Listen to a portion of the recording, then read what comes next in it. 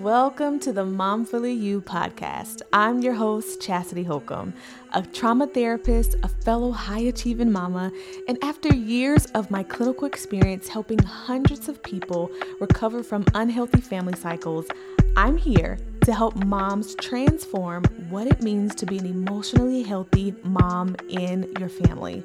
I believe the generations shift when moms heal. So on this podcast, I'm going to walk you through how to do it, all while honoring God in the process. So come on in, grab a blanket, and let's lean all the way in.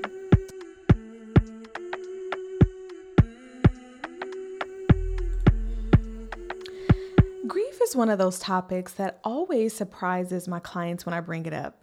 It's like we have this idea that we can only grieve a person.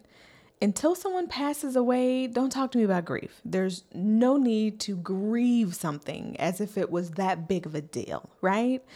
But you can grieve experiences, the ones that you had and the ones that you didn't. And so the experiences that you had or the relationship dynamic that you had in childhood with your parents, that is an experience. So when it comes to grieving that, I believe it takes two different processes, right? Grieving the what was and what I call the what wasn't. There are certain things that you need to heal from that did happen, and there are certain things that you need to heal from that didn't happen, right? So maybe there were hurtful things that were said to you all the time. Maybe your parents were very manipulative or critical of you. Maybe they only accepted you or approved or praised you when you did things that were in alignment to what they wanted. Maybe you even experienced things outside of your family dynamic. Maybe it was a sexual abuse from a family member or something of that facet, but those are the things that did happen. Those, whether it was small T trauma, big T trauma, there were certain things that did happen that need your attention and your grief. There might be certain things that didn't happen though. So like your parents maybe not supporting you, you not feeling that you were emotionally safe in your family to where you can go and tell your parents, hey, this thing is happening, or hey, I feel excited about this, and then being able to celebrate you in the process, or having this unconditional love in your home. Again, if you didn't do things according to what they wanted or how they wanted things to look, then you were outcast or shamed or made fun of or whatever the case may be. The didn't is usually the things that you probably compare yourself to now, right? This person has something that I don't have. Or your kids, when you think about your kids and you're like, it's great that I'm breaking cycles and I'm taking all these parenting classes and I'm doing therapy and coaching, I'm doing all these things to help them. And then you reflect and you're like, but I didn't have that, right? So there's a little part of you that's sad. That's a call out that you need to grieve, right? I believe that grieving is critical and that it can really make a difference between operating from your wounds and seeing it bleed out into your marriage and your parenting and your career, and operating from a place of peace and having you dealt right with those deepest aches of your soul.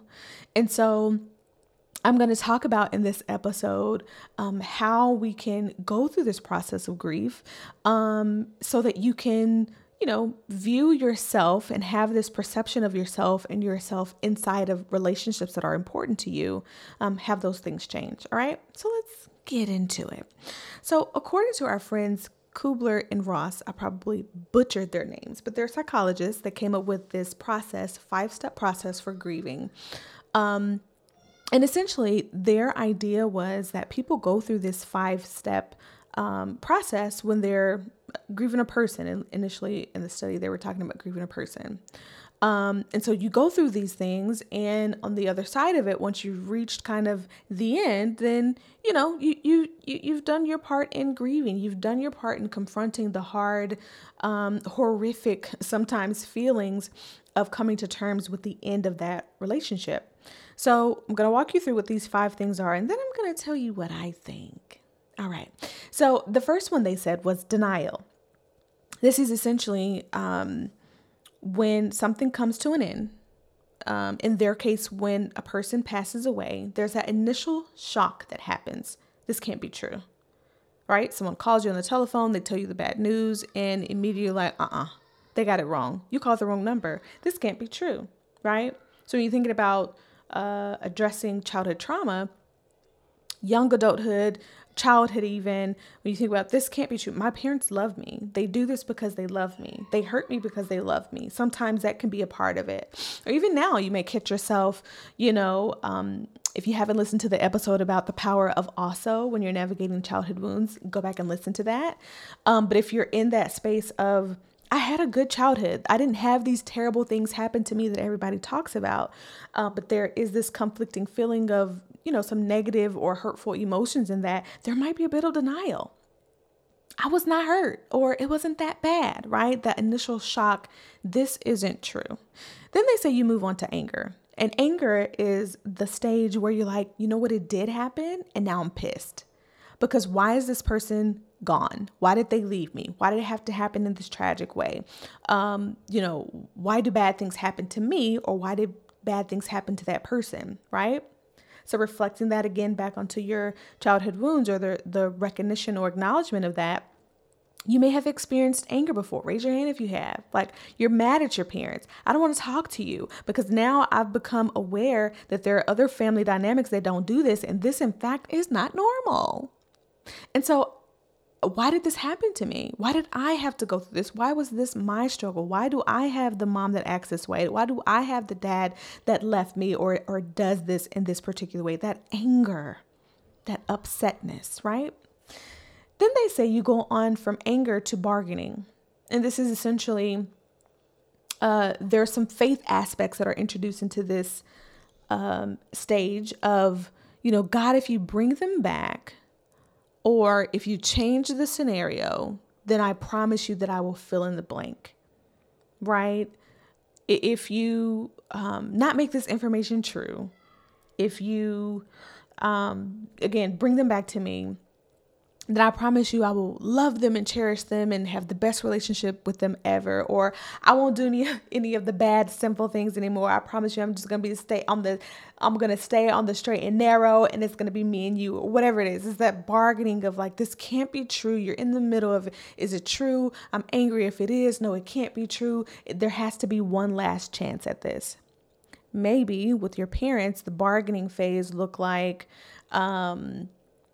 trying to uphold boundaries with them, you trying to bring health into the relationship when health is not welcomed. I'm going to, try to set these healthy boundaries, tell you how I feel, tell you that there were things in my childhood that were hurtful, things that you said, things that you didn't. You're trying to bring health to that relationship, revive that relationship, but it's not met with acceptance. It's met with guilt, manipulation, right? Come on now. I did the best that I could. I don't know why you're bringing that up. You're being ridiculous. It wasn't that bad. That happened a long time ago. You ought to know that I did the best that I could, right? But that part of you that wants to bargain to say, we can still make this work. We can still have a good, healthy parent-child relationship, which in some cases that is absolutely true, but not all, right? The other party has to have some buy-in that this is possible. So then they say you go from bargaining to depression. It's like you done tried to make a few tricks. You done pulled a few tricks out of your sleeve, and you said that's not working. The person isn't coming back. The relationship in this case is not going to work. As I know it, this experience with this person is gone. And now I'm sad. Now I feel the weight of that person's true absence. In the case of death, right, their body is no longer with us. In the case of the recognition of the hurt in your childhood, the idea that you had of your parents, that they could come around, that they could have a healthy relationship with you, that has settled in, the weight of that, and it makes you sad, right? They say after you're sad, after you've gone through the denial, you've gotten upset about it, you bargain a little bit, I'll do this, I'll do that, you get sad because you know that there's no coming back to that relationship or the idea of that relationship, finally you accept it. And you say, I guess it is what it is. I guess this person truly is dead, right? They're not alive anymore. They're not coming back. In this case, I guess it truly is true that my parents are in an unhealthy state. That right now they don't have the capacity to have a relationship in a way that is respectful of me too. Dang, it is what it is. Have you gone through that? Have you walked yourself through that grieving process? Maybe you have for a person that has passed away, right? Maybe you have and are in the middle of it, walking through it with the idea of the relationship with your parent, mom or dad, or both, right? So I think that a lot of therapists that you'll talk to will agree with me in the fact that this is not linear whatsoever. I have walked people through the death of a loved one. And I have obviously walked people through the ending of relationships with people who are alive. And I've never seen someone come into my office and say, okay, I don't believe it. Now I'm upset. Oh, Lord Jesus, bring me back. Now I'm sad. Okay, now I get it. I've never, ever seen someone go through that linearly. There we go. Because it doesn't work like that. Life doesn't work like that. What typically happens is it is a wave of emotion from either of those stages, a wave of this cannot be my life. This cannot be my story. This cannot be true. This cannot be something that I experience or have to continue to experience with my parents. It can't be my family's. Like what? To the next day you're sad and into the depressed stage. Dang. It is, right? That's okay. That's sad. That's hurtful. To anger. Oh, now I'm pissed, right? Like you can flip and go in and out and weave in and out of these different stages of the grieving process. And that is common and that is normal. And again, I believe every therapist, psychologist, experts of the mind will say this, that this is how it's played out in real time with our clients in the way that we grieve. So if you're in the process of that, know that it's common, right? So in comes my kind of view of what grieving the what was and the what wasn't can look like for you. And really it is to just be sad. Okay, it's an acronym. I'm not just going to leave you out like that, okay? SAD is an acronym. I want you to say it, I want you to ask it, and I want you to deal with it. So let's break it down a little bit further, okay? Let's look at these different angles of what SAD, saying it, asking it, dealing with it can look like. So saying it is being able to say these things out loud or in written form, right? Written form. We talk about journaling all the time on this podcast. I believe that it's such a freeing thing for you to be able to do. But being able to say that, to express that brings you out of that denial. It brings you out of that like shockery of like, it's hidden and it's swept under the rug. Like that's part A, 1B of breaking the cycle. Say it, right? Specifically say what it was that was difficult and hard. Then I want you to ask it. Asking it really is it's a series of going through this kind of beckoning of the connections to the what was and the what wasn't to the now. It's like, okay, let me ask you this. How did this impact me? How did this materialize into my relationship or the way that I see work or the way that I see parenting or the way that I see myself or the way that I see friends or the way that I see, my role as a mom? Like what's the connection here? Ask it. What do you want from me, grief? What do you want from me? Right? And then lastly, deal with it. Not in the sense of getting over it, right? It's been a long time ago. That was a childhood. You're a whole adult now. Get over it. You're overreacting. Get it together. Absolutely not. Absolutely not. So not in the sense of get over it, but in the sense of managing it. So think about, go to the bank or maybe not the bank. Let's scratch that. Say you go to, what is it called? Shark Tank. You got a new business idea and you're going to go there and you pitch it, right? And they are to make a deal with you. It's this back and forth conversation of how to manage this new idea, this new information that you've presented. So it's not just going to stop at I've grieved and it's over. It's like, how are you going to continue to deal with what came up when you said it and you asked it? This process of sad is something that is, it's tough. It's one of those things that, we can feel so scared and afraid to name things and to feel these big emotions because it does require a sense of losing control. And a lot of my clients, even myself, have been through this process of like, if I allow myself to get all up and through my feelings and be all big and bold about how this was hurtful, the was and what wasn't, and how I wish that my dad was with me to see all the things that I did in high school and how I graduated and this, and how I just crave for him to say, I'm proud of you and I'm here with you and I love you. If I get real about that, oh my gosh, I might just explode. I might explode. I might not be able to come back from it. Like, what if I just curl up and start crying? I'm in this ball and I just sit there and forever and just die. Like, that's what it can feel like. This sense of you won't be able to come back from those feeling and experiencing those big emotions. But in these moments, let our children be the best teachers. What happens when a child has a big, big tantrum? I'm talking about snotting, kicking, screaming, throwing, punching, screaming, yelling, kicking, punching, scaling. What happens when they do all that? When it's done, when the storm has passes, they are usually the calmest little things. It's like, I got it out.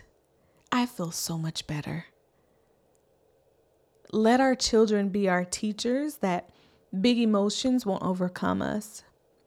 That big emotions are not something to be afraid of, to be scared of, right? That we will indeed find comfort again. That we indeed will have this experience with laughter or joy again. On the other side of your grief, there is joy. There is peace. There is a brighter side that's waiting for you. But you got to grieve it. You got to say it. You got to ask it. You got to deal with it. Okay. Now let's view this, or just kind of think about it rather in the lens of how God wants to comfort us, right? If it matters to you, it matters to him.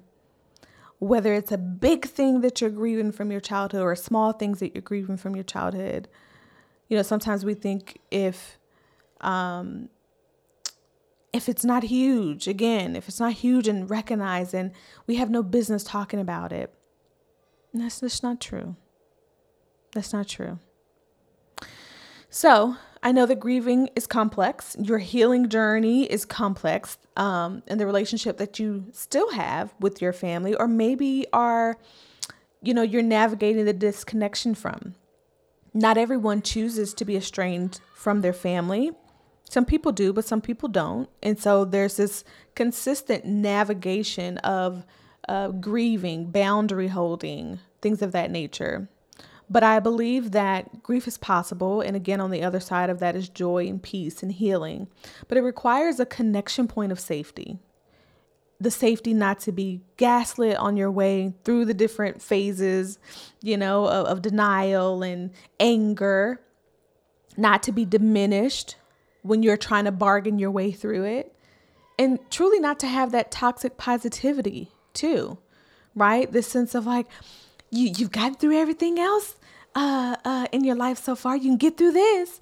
Well, yeah, that is true. Also, it's another from the other episode. Also, it's hard. So that safety to be like, you can feel how you want to feel along this journey. It can take a little time or a lot of time. Doesn't matter. We can sit here. You know what I mean? we can sit. Doing this is a tough part with working clients through this, but it is so rewarding to see them on the other side of it. Because I know and want you to believe that once you grieve, the what was and what wasn't, it really truly makes space to release those beliefs that you have been functioning out of, that are really the corporate to your pain and the corporate to the cycles that you continue to have. They're bleeding out into your marriage, into your parenting. But I want you to be able to show up to all of those different spaces healed, right? Show up to your parenting healed. Show up to your work and your mission and your purpose healed, right? And so when we work together, this process is what I'll be able to walk with you through hand in hand as I support and guide you through that safety of grieving the what was and the what wasn't. So if this resonates with you and you want to finally get to this place of saying, I'm done hiding, I'm done trying to stuff it under the rug. I know that my future with my family and my legacy depends on me being able to get to that peace. And in order to get to the peace, I've got to go through this grieving process. I'd be happy to support you. If you will go to momfullyyou.com/coaching. Again, that is momfullyyou.com/coaching to book your free call with me so we can see how I can support you uniquely and get you started. Okay. So as always, thanks for stopping by to chat with me today. I cannot wait for us to do it again. But until then, take care.